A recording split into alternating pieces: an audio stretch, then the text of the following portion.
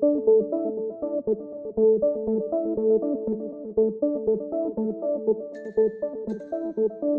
and welcome to the Hacked Off podcast. In today's episode, I've got David with me. David, what do you do? Hello, my name's David Barr. I'm a principal CERT consultant in Secure Impact. What's CERT for those who've never heard of it? And I guess how do you spell it? Because it's an I, not an E. Aye, sure, yeah, it's a computer incident response team. So that's someone who will respond to a computer-related incident, be it some kind of loss of data, some malware, or anything along those lines. How on earth did you get into that line of work? Well, I think, like most people, it always starts with a love of computers. I mean, certainly as a child, I was always fascinated with computers. I mean, if I go slightly off tangent and mention, as a kid, I used to buy terrible books that you'd have loads of BASIC in, and you'd have to copy them out to make a game. You spend all weekend copying this code out, and at the end of the weekend, it wouldn't compile, and you'd have to go around hunting for your syntax errors. And the game was always terrible as well, never worth it. From that point on, went on to college, did some computing A-level, picked up Pascal as a useless language mostly nowadays, but certainly I learned a lot of programming at that point. I actually went off to go to university to do biology, just because that was my highest mark, but that led me to research. During the research, it was actually quite technical, despite it being biology. We're using MATLAB and various other kind of engineering type things, and to work out something that's quite boring unless you're interested in that field. But and then from that point on, I basically had enough of that, and I wanted to do something a bit different. So I joined the police. But it wasn't long after joining the police that I ended up being pulled back to computers, and found myself in the digital forensics lab. So I had 15 years in the police, and the last 7 of those were in the digital forensics lab, doing host-based forensics on a variety of things: computers, phones, smart TVs, games consoles, smartwatches, whatever, you name it. It's interesting to hear because my background is pen testing. So everybody makes the presumption that you get into pen testing because you're doing hacking on the bad side of things and then realize that you could get a job in it. So what I was wondering there would be like forensics as a hobby or something. I was wondering how you got into that. But it sounds like the background was relatively traditional academic. Is that right? Yeah, I mean, as far as actually going into forensics, that was just a marriage of an interest in computing and wanting to catch baddies. And as I was in the police trying to catch baddies, and I was all right at computers, the two led me together, to go do digital forensics. Yeah, just to be clear there, I was talking about a stereotype of backgrounds and not admitting to cybercrimes on a podcast. Sure, yeah. It's just the presumption that people make. Of course. Do you find that your academic background prepared you at all then? I see that you're talking about how the coding background was useful, but maybe on the research side of things, just that general approach and being methodical in your work, that sounds like it might be aligned somewhat to forensics.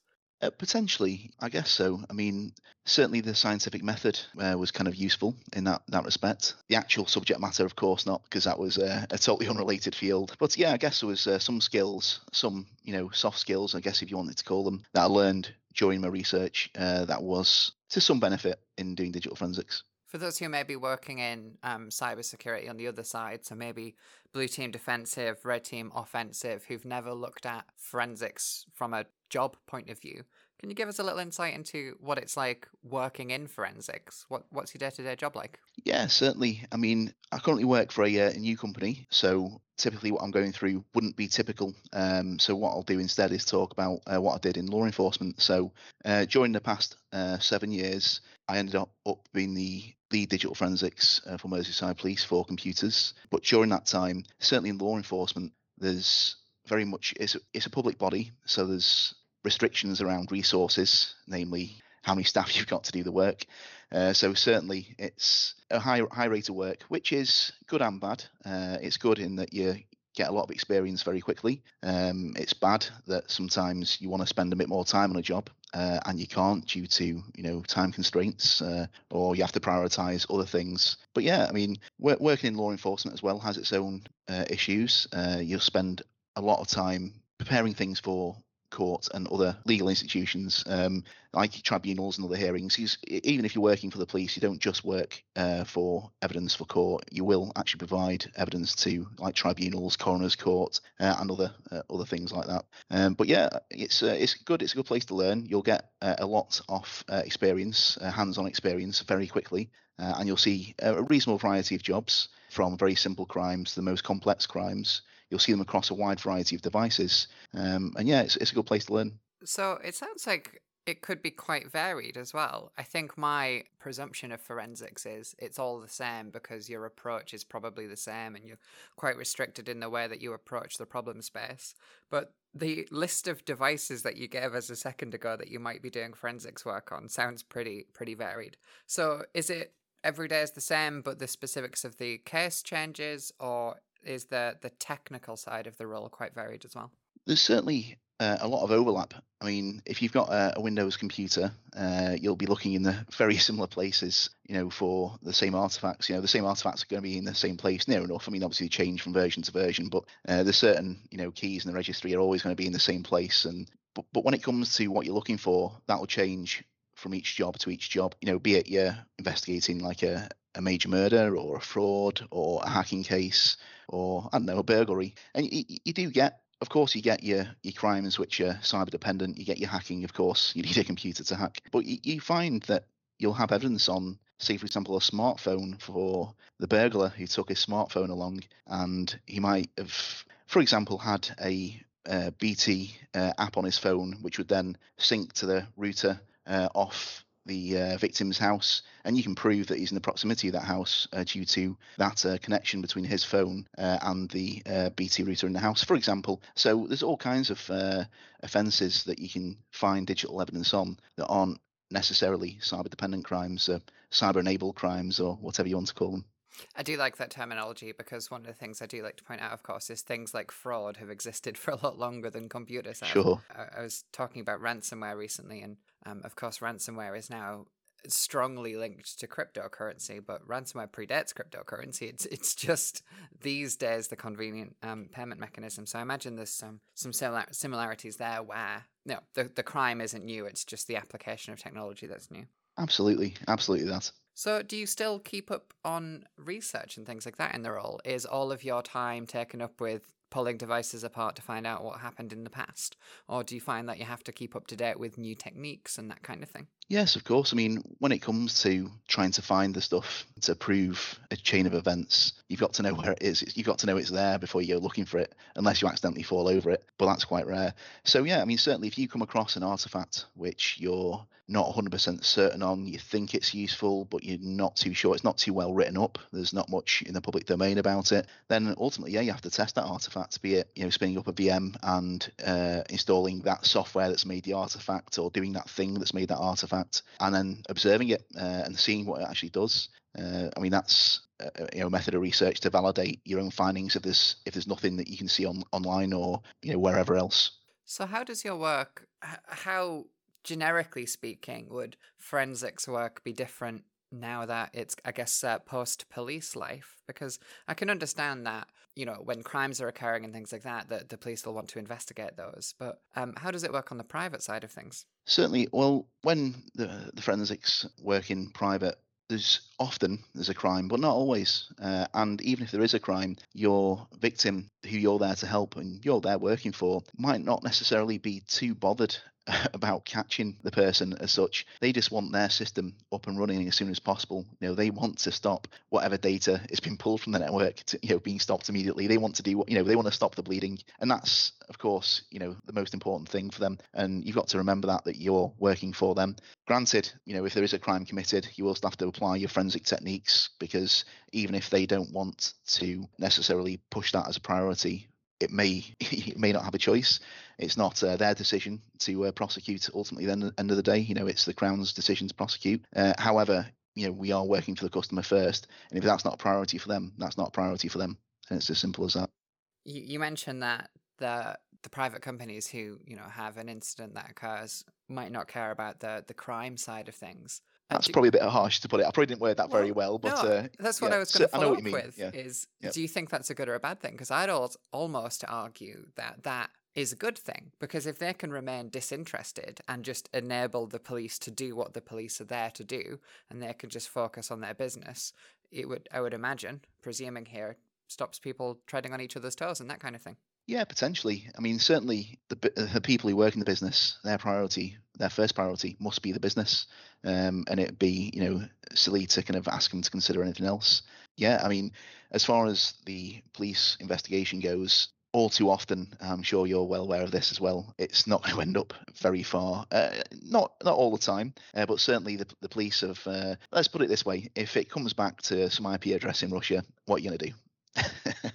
There's not a lot you can do, is there? All too often in investigations, I wouldn't even say the trail goes cold. A lot of the time, the trail's blazing hot, but there's nothing you can do about it. And it can be quite frustrating for the law enforcement side to kind of have something that you can't follow up on. But that's life, and it can actually lead to a lot of wasted time and effort. But that's the way it is. That's the international nature of the internet, I guess. Yeah, that was actually, I was writing that question down to say, Right. is it often not the case that, the criminal that you're following is just abroad and might be in a country that does not have a good extradition relationship with the United Kingdom? All too often. Very often. You jumped me on that one. So another thing then, thinking of my experience on the offensive side of things, one of the things that we very often do is take a look at prior breaches, and in particular we might be specifically interested in the tools that attackers have used previously, the techniques that attackers have used previously. Does that copy over to the forensics world? Do you often follow previous investigations to see if there's anything new there? Yeah, sure. I mean, it's certainly important to be aware of new techniques. Certainly, if you're less looking at, say, for example, someone's activity around like I don't know, the example before a burglary, that's always going to be the same. But certainly, if you're looking at some kind of unauthorized access or hacking, whatever you want to call it, and you have, some new tools and tactics you need to be aware of. If that's what you're trying to prove, you need to be aware of these tools. There's no point kind of just looking at, say, for example, you've got the suspect's computer and you're going through their bash history. You've got to be kind of aware of what commands they're using. If you're trying to prove an offence, you need to know what commands they're typing in, or at least be able to find out what they are and what they do quite easily before you can prove an offence. There's no point saying, oh yeah, he's hacked this IP address by looking at a bash log, and then he's not done anything like that at all. Do you ever find yourself double guessing yourself, or feeling you have to go back over and over to make sure that you have interpreted the series of events correctly? The reason that I ask this is during a pen test, we're often doing 5 or 6 different things at once, and we're talking to different systems and trying to map, find vulnerabilities, and exploit. So I imagine that from the defender side of things, if they were trying to look through the logs of what we had been up to, it must be quite a big mess. Sure, yeah, absolutely. I mean, I suppose one advantage that the defender would have, I guess, is that they can kind of take the time. Of course, there are exceptions, but you can, as I say, there are exceptions, but you can kind of take your time. The incident has happened. Hopefully, you've stopped the leak, or you've done whatever you need to do, but the incident has happened and you're reacting to it. So there is one thing you kind of do normally have, and that's time. And you can spend that time and go over stuff. And when you go over it, you might have missed something, so you can go over it again and again, and maybe get another set of eyes. And generally, reacting to something, you will take a lot longer to do it than perhaps the person who's actually done the thing that you're trying to prove. As far as double guessing yourself, I tend to stick to the facts and then only kind of interpret those towards the end. So reports for me tend to be quite dry until the end, and it almost reads like a statement of facts, which can be quite a dry read until the end when you get to the conclusions and you start tying those facts together. I always think of it as like building a brick wall, and I make sure all my individual bricks are cast iron, and they're only little single points of data.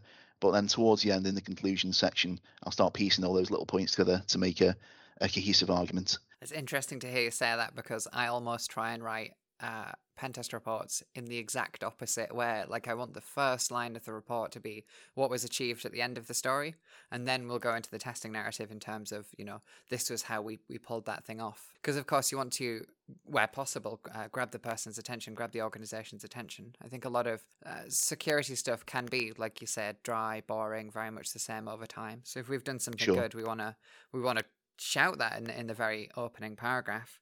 But I do see what you're saying about, you want to establish the context before kind of making any major points. Sure, yeah, it's quite a traditional point, and I think there's probably no real right or wrong way to do it. I mean, certainly, I've handed 30, 40-page reports over to people before, and they've gone straight to the contents page, looked up the conclusions page, and just read the last 2 pages. And I'm thinking, why did I bother writing all those other 38 pages if that's all you're going to do? But of course, you need to. That's part of what you're relying on. And certainly, when you go to court and you're cross-examined and asked these questions, you've got to be able to, on the spot, be able to defend them against other technical people who the defence will have instructed, for example, or the offence, depending what side you're on. Absolutely. So when might organizations engage the services that you're talking about here on the private side of things? I guess for some companies, I can almost think them feeling, well, if they get hacked, then they'll just rebuild all of the machines and pretend it didn't happen. I presume that's a bad thing for a company to do. But at what point would a company be calling you up? Sure, that's absolutely a valid question. I mean, assuming that they have done all their backups well, that's kind of normally a foolproof way of getting rid of everything. Or is it? How clean are your backups? How do you know that there's not something in your backups which all you're going to do is restore? You're going to restore a handful of machines riddled again, or from day one, with all kinds of malware. So sure, that is often sometimes the advice we'll give. The fact, what backups have you got, and can you rebuild from them? And then ultimately we'll go down that route. Other times it may not be necessary. Might not be necessary at all. And other times doing so will be harmful. Also, as well, if there's a situation where a hacker is in the network, tipping your hand too early can potentially be a bad thing. It depends. I mean, certainly if they're in the middle of exfiltrating data right now, and that data is sensitive, then yeah, I don't think you're going to mess around and you're going to tip your hand straight away and pull the plug, as it were, if you found them in the network. However, there might be certain situations where you don't want to tip your hand too early, and if you're quite certain they're not doing much harm, then you might want to allow them to continue in that controlled environment for a short period of time until you can actually decide what they've actually done and get a proper extent of the damage they've caused. Yeah, I can understand why companies might spot malicious traffic and then want to immediately shut everything down and immediately look to contain it. But I could imagine a scenario where an attacker is in the, compromised a perimeter, they're inside in the internal network, but they're still in the early stages, maybe system mapping, network mapping, that kind of thing. And maybe Sure. you would want to, in one of those instances, monitor them, find out what they've done and how far they've got without necessarily taking any action that they notice. Is that the kind of thing you mean? Yeah, absolutely. I mean, any advice you'll give to a client is going to depend on their network, their specific set of circumstances, what data they've got to risk to lose, and all kinds of other factors. And that's assuming it's a hacker as well. An incident might be anything from malware, be it through an email or something, or someone's done something a bit silly with a USB pen that they shouldn't have done, or if it's perhaps just some data loss, could also be an instance as well, or it could be the result of a rogue employee. Just to name a few examples, if an employee's done something that they shouldn't have done, maybe they've leaving and taking their list of customers with them, or they're disgruntled on the way out, they format a server or something. Trying to prove this, certainly in those cases, I make the argument where forensics is potentially more important, because you kind of have a good suspect already. The suspect lives in the UK, and there may be serious there may be a recourse to financial compensation from the suspect in the investigation, which if it becomes criminal anyway, or in fact civil. Yeah, I think very often people jump on, oh, we've been hacked. I was looking at some incidents with cloud providers recently, just reading the retros on them, where it was, things just breaking or employees turning the wrong servers off and that kind of thing. But very often people presume it's, oh, they've been hacked or some incident's gone on. So I could imagine that actually in a lot of cases it might just be somebody exceeding authorization or, as you say, destroying some servers on the way out where you actually have a good idea of who it was. Sure. I mean, we've certainly seen cases like this that have been reported to Merseyside Police, where a disgruntled webmaster for a company based in Merseyside on the way out set a major discount for all the goods on the portal. And of course, the good people of Merseyside like a bargain, and they were shopping for all sorts, left, right, and centre. It actually cost the business a lot of money, and the person we provided evidence to say, that he'd done what he was suspected to have done and what dates and times he's done it. That went off to court, and they were able to recover some compensation for damage caused. Not much, but some. Because a lot of people often think a fraud is just taking money from someone. Well, actually, a fraud isn't. A fraud is gain or loss. So the action that he took there, intending that company to lose money, that's actually a fraud in definition. Yeah, I think this is the problem, isn't it? When you're an outsider looking in, you've maybe often got quite a simplistic view of how these things might go. Do you think forensics is changing much as a field? Do you think, aside from new devices coming out and that kind of thing, do you think there's going to be any major changes over the next couple of years? Yeah, absolutely. I mean, like almost anything that's on the front edge of technology, change will always be quite rapid. I mean, we're currently in the process in forensics and seeing, well, it's not exactly new, but certainly a lot of our evidence is now coming from cloud sources, and that's not happened yesterday. That's been ongoing for some time, but certainly that will accelerate over time. And when I first started doing forensics 7 years ago, that was a pretty niche area and almost, I wouldn't necessarily say totally unheard of, but pretty rare. And now it's absolutely everywhere and should always be a consideration. Yeah, that's one of the things with digital transformation, like moving to the cloud, where companies may feel like they've got everything ready. They've got cloud engineers and things like that, and they've got cloud security, but maybe forensics and backups and incident responses, things that they forget because it is different. For sure, absolutely. How concerned should companies be about making sure that they're prepared to do a forensics investigation? Is it just a case of when something bad happens, they could ring yourself, your company, or is it something they should be prepping for now? Absolutely. I mean, I'd hate to give advice that would put our company out of business, but if everyone actually prepared for the worst case scenario, immediately, in fact, even kind of stuck to good practices that would mean that the worst case scenario wouldn't even happen in the first place, that would be ideal. Of course, we don't live in an ideal world. Just as well for us, keeps us in the business, I guess. But certainly, there's all kinds of things we should be doing, to prevent these type of incidents. But when they do happen, you do need a robust plan.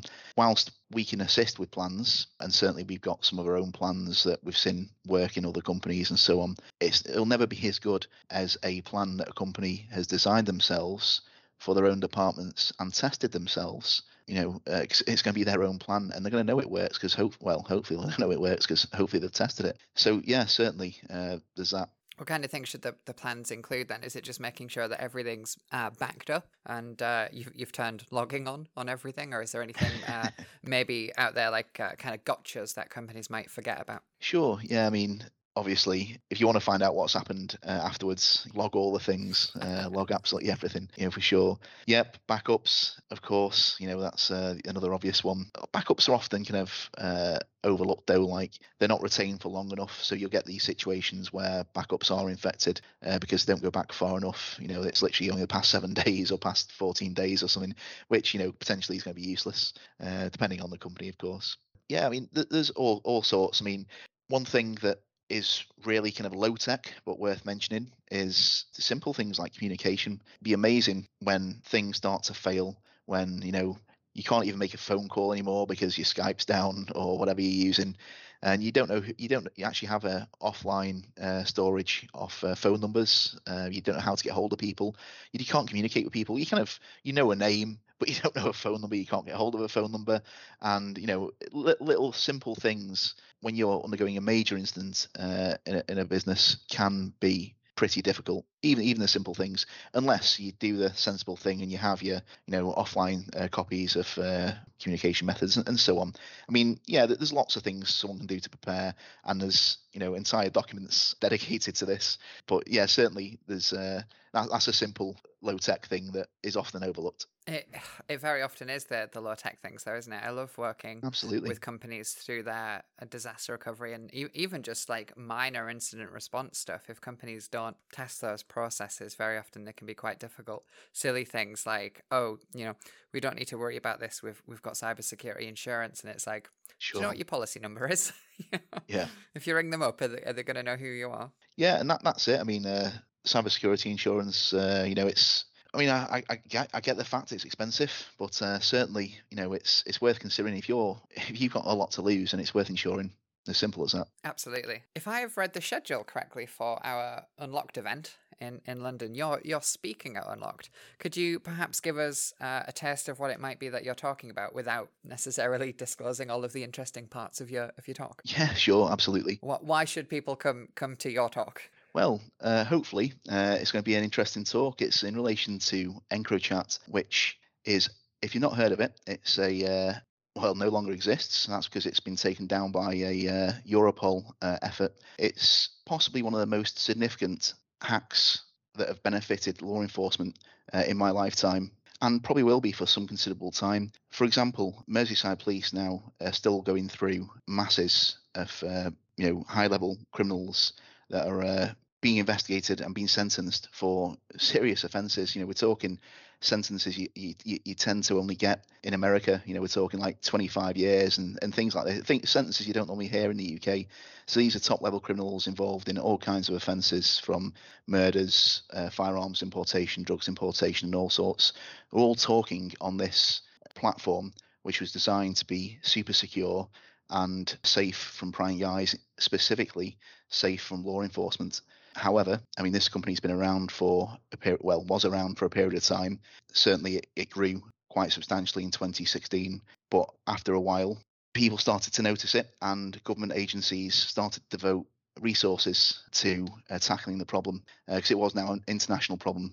Crime gangs all across Europe, and some in the world, but particularly it was a major European problem, were using this network. So through a collaborative effort with the French and Dutch, they managed to hack the servers, push out an update, and harvest lots and lots of data.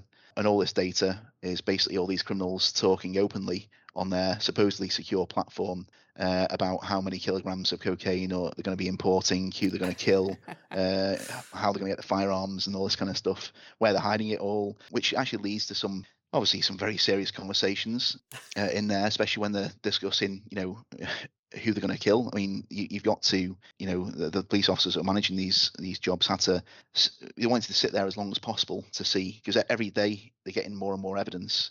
But when someone's life's threatened, you have to obviously act. You can't gamble with that. So it's a bit of a balancing act of when you act to save a life and how long you can leave it to gather the evidence. And that must be a horrible decision to make. Luckily, I didn't have to make that.